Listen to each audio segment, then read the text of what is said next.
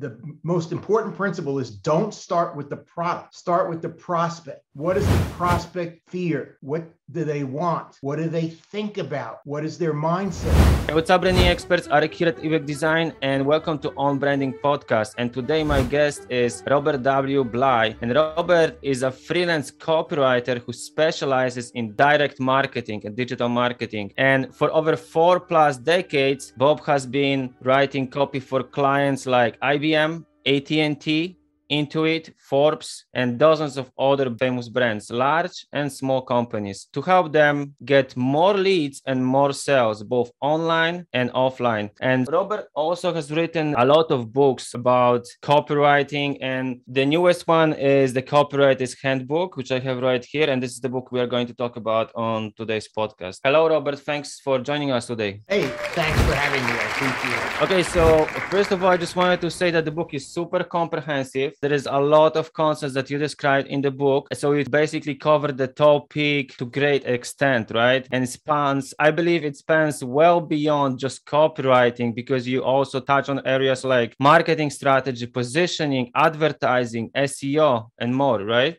Yes. So, and I also like how you structure the book, because first you have some general tips on how to write effective copy, right? How storytelling works and things like that. And then you have a section dedicated to different types of assignments. For example, how to write copy for brochures or for catalogs or for printed materials, right? But there you also have a section for, TV commercials and radio commercials and YouTube videos and commercials and stuff like that. And of course, writing for websites and landing pages, which is super important these days, and for email campaigns and online ads, like on social media, for example, Facebook ads and so on. So basically, it's a very comprehensive resource. So I would like to start with basics, because somewhere in the first chapter, you explain what makes a good copy. So I hope you can share with us some of your definition of what makes a good versus a bad copy. Here's the most fundamental principle. A lot of people in the advertising industry here in the US, and I'm guessing overseas,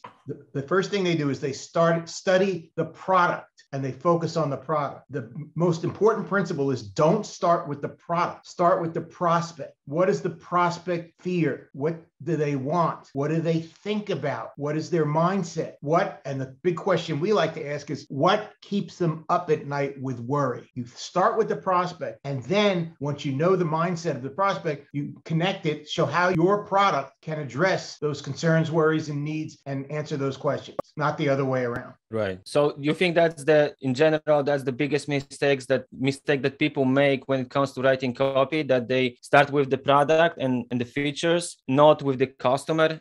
That's one of the 2 or 3 biggest mistakes. Another one is that when they do talk about the product, they haven't formulated in their own mind, or they can't answer what really makes our product, our widget or whatever, different and better than the other ones out there. So they know what they're selling. They know the features, they know the benefits, but they have no clear understanding of why that prospect would buy theirs versus the 10 others that are out there. And if you can't answer that question, what's my unique selling proposition? Why is mine, right. What makes mine different or better? How are you going to convince someone that it's different or better? You can't. Right. And I'm glad you mentioned that. So as you are saying, and some of my key takeaways from your book, right? So it's all about the customer. We need to focus on the customer. And there are different tools you present us with in the book. Like, for example, we need to use benefits rather than features. That's one very important thing. So it's not about the features really. It's more about what those features do, like what the product does for the customer, right? What they gain. And because as you explained, customers don't buy products or services. They buy what these products or services they can do for them, right? Right.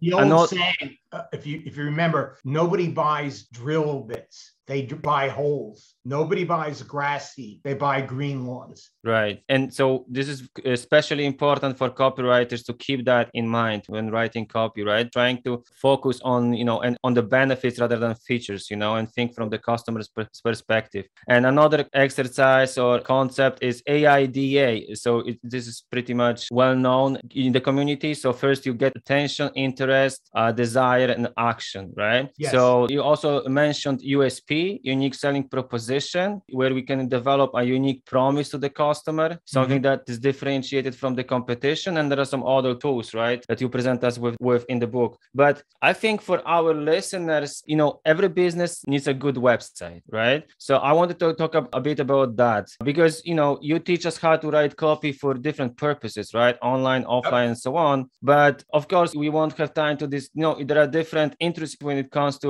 writing for different media, right? But of course, we won't cover everything, but I just wanted to at least cover the, the basics or the most common uses. So for example, websites, writing for websites, that probably would be the primary one, right? So every business needs a website. What do you have any tips for writing for websites?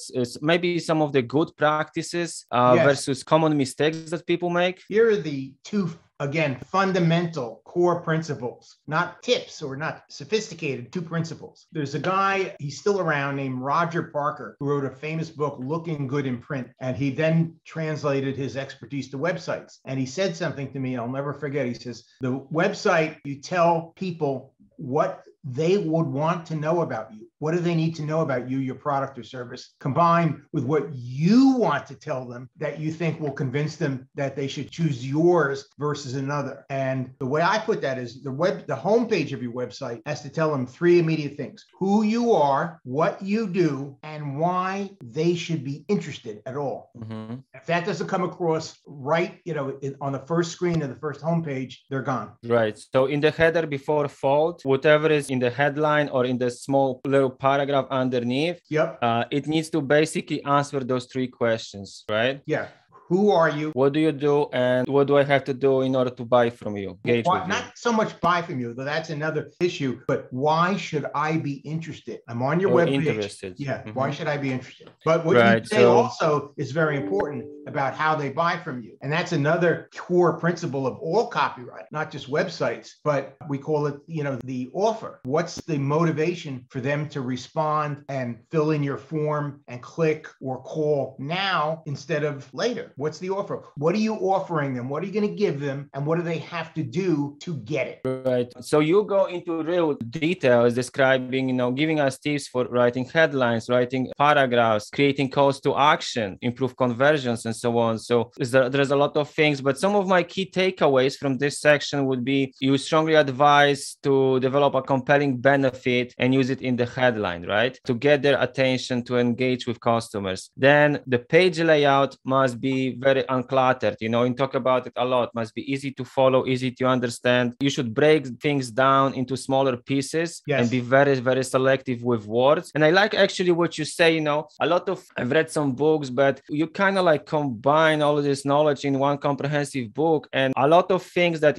actually, when reading your book, I kind of like, okay, check, I check, kind of confirms a lot of things that I was doing right. And I learned somewhere along the way or by making mistakes and figuring out on your own. So if you don't want to figure it out on your own, you can just read this book. I really like what you say, for example, about breaking things down when it comes to, for example, writing a blog post, right? Breaking this down into smaller pieces, one paragraph, sentences, so it's easy to read. You often need to rewrite the content. It's almost impossible to get things right at first, right? So you write something and then you have to rewrite it and rewrite it and rewrite it until it's the best it can be, right? So you also talk about using testimonials a lot to build credibility. Of course, you need to include calls to action and they need to be clear and repeated on the website. You need to repeat them and you need to capture leads. So you need to somehow collect their emails. That's the essence of direct response marketing, right? Yes, I agree with all of those. And you have to, when you do your ask for the action, the call to action, one thing that people omit, which they should have, is they say, here's the call to action. You get this, you do that, but they don't tell you why you have to do it now instead of later. And the problem with that is a decision that people defer is a decision they don't make. So you have to give me a reason to do it now instead of later. And you see a lot of websites that do that well. For example, they have those clock counters at the top. This expires at this time. That's a reason to do it now. Yeah. That's one of the techniques. Right. Yeah, we can see it a lot. So, people organize some kind of discounts or promos that expire within a certain time frame. And basically the goal of that is to kind of put pressure on customers who are hesitating. So they would buy from you. They just need some push, a little push. And so that's used that several times and it works well for me. So another thing that I think is very important for our listeners is to know how to write emails, right? And again, for, either creatives who are listening for this podcast and, want to go beyond just design and start writing messaging for their clients and maybe email campaigns for their clients and stuff like that. So, and entrepreneurs who want to build their website, of course, you need to then capture emails and then you need to build a sequencing to follow up, right? So basically the goal is to use some kind of email marketing system or CRM and build a sequence of emails, right? And I really like that you actually break it down and give us specific examples of what we can talk about. Like, for example, on day one, we can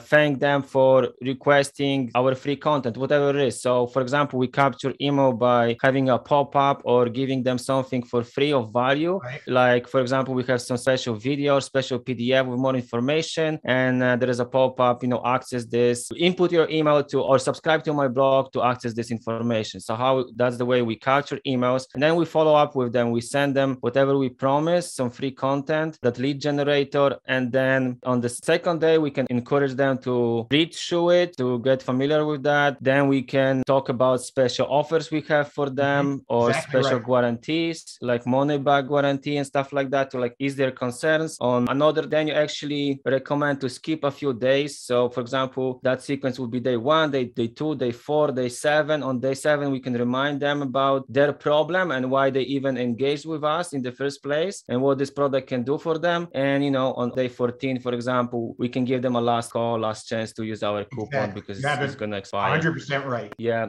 You have any other tips here for writing emails, some of like crucial concepts that people should know about? Well, here's the number one, and I have a number 2 also. The number 1 thing is the most important part of that email that you send is the from line. Do they know who it's from? And the way to make sure they know it's from you is to build your own opt-in email list. If you build, there's an old saying in internet marketing, the money is in the list. The most powerful tool you can have as a digital marketer is to have an opt-in e-list of people who know you, who welcome your emails, and who you have a relationship with that you've established online through your content and your emails. And I could dive more into that. So the from line, people don't realize that's the number 1 part of it. That's the number 1 most important part. The second one is what in the email can influence the conversion rate, the open rate the most. It's the subject line. And you should, if you test nothing else, you should test A-B split or ABC split, 2 or 3 subject lines on every email that you do, because you don't know which one is going to work best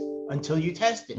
We say, oh, that one, I like that one. But just because I like it doesn't mean it's going to work the best. And often the test results are what you think, but often they surprise you. So testing subject lines are the most important, and from line, building your own e-list. People will always respond on your list, will give you the best response. Right. So that's super important. So the subject is important, from is important, and of course the content, right? Right.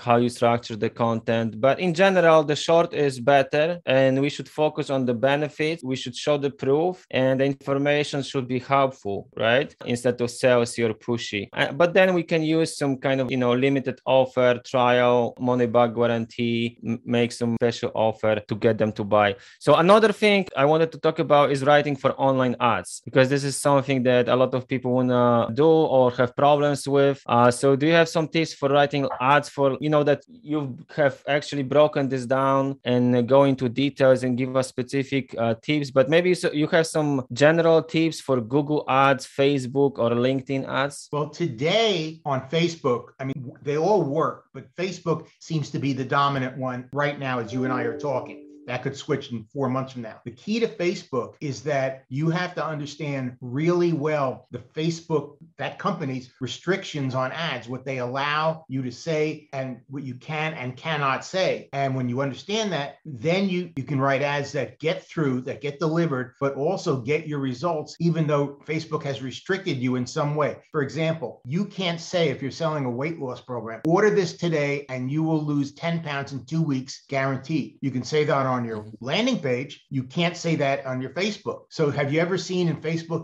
I got one today. I opened it. I got a Facebook ad served to me and said, don't eat this common vegetable you'd find in your refrigerator. It can make you sick. Now, it was for a weight loss program, but you're not allowed to say you're going to lose weight, but they know you'll get curious about that and click on it. And then they'll tie that in with the message, whatever it is, don't eat carbs, don't eat sugars, whatever. And that's how you do it. So to master Facebook advertising, the two things you need to know are what are you allowed to say and don't say? And then you should become conversant in the different types. Are you going to do a static ad or you're going to do a video ad? And those are the very basic options. Right. But a lot of people will want to know, I mean, the most popular probably are Google ads, pay-per-click, right? In Google search results, when you are targeting some keywords and you have a headline. So of course they have their own like limitations for the headline length and the description underneath and so on, right? But here you suggest that, the most important thing is to actually estimate your investment and your cost per click. For example, if $1, it costs you $1 per click and it takes 20 clicks to make a sale,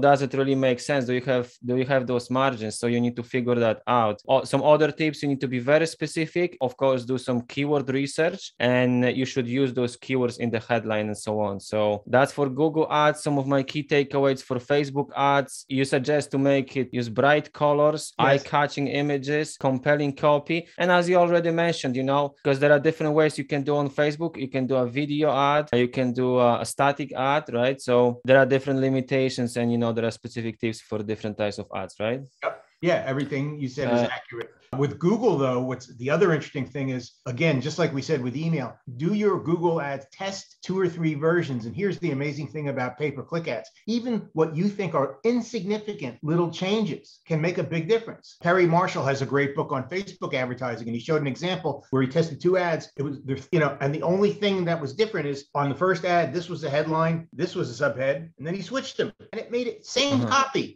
And it made an enormous difference. So you don't know these things until you test. Yeah. So test everything. Testing is super important. And these days we can test everything, right? We can test emails. We can do A/B testing. We can send 100 emails or 1,000 emails to this group, 1,000 emails to that group. And we can test, what's the higher open rate or click-through rate and things like that. And the same we can do on the website, right? And the same we can do with Google ads or social media ads on Facebook. So testing. And following the rules. And so there are a lot of specific tips you give us and actually like examples, which I really like, and templates that we can actually use. So I'm going to link to the book, of course, but I just wanted to know, like, for our listeners, how to find more about you, maybe on your website, of course, right? Maybe are you active on social media? I am active on my website. I am on social media, but I'm on LinkedIn. I am on Facebook, so you can get me either of those places. But my website, it's easiest. My last name is short, B as in boy, L-Y, bly.com. And that's my domain name, www.bly.com. And today, there are no more 3-letter domain names with .com. Very expensive. And people say, how did you get that? I was late to the internet, but I reserved my domain name early. So it's easy to remember. So just remember who I am, bly.com. Bly.com, robertbly.com. Robert Bly. The website is bly.com. Yes. Thank you, Robert. Thank you so much for taking the time to share some tips with us today. My pleasure. Thanks for having me.